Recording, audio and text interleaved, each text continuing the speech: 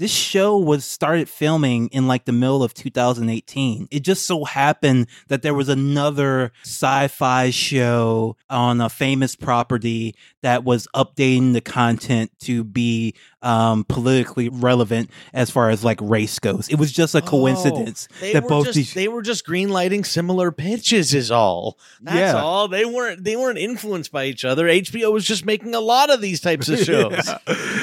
I mean, a Confederate was like the announced attempt. They were like, HBO I think was like, oh, we're going to kind of deal with race in America, and our first one is going to be Confederate from the Game of Thrones guys. That was going to be the show where the Confederacy won. I don't know what the difference would be. The side with all the statues up is usually the side that won, but in Westeros, there's going to be a bunch of Dany statues put up. It's heritage, not hate. To hear the full episode, subscribe at patreon.com/struggle session.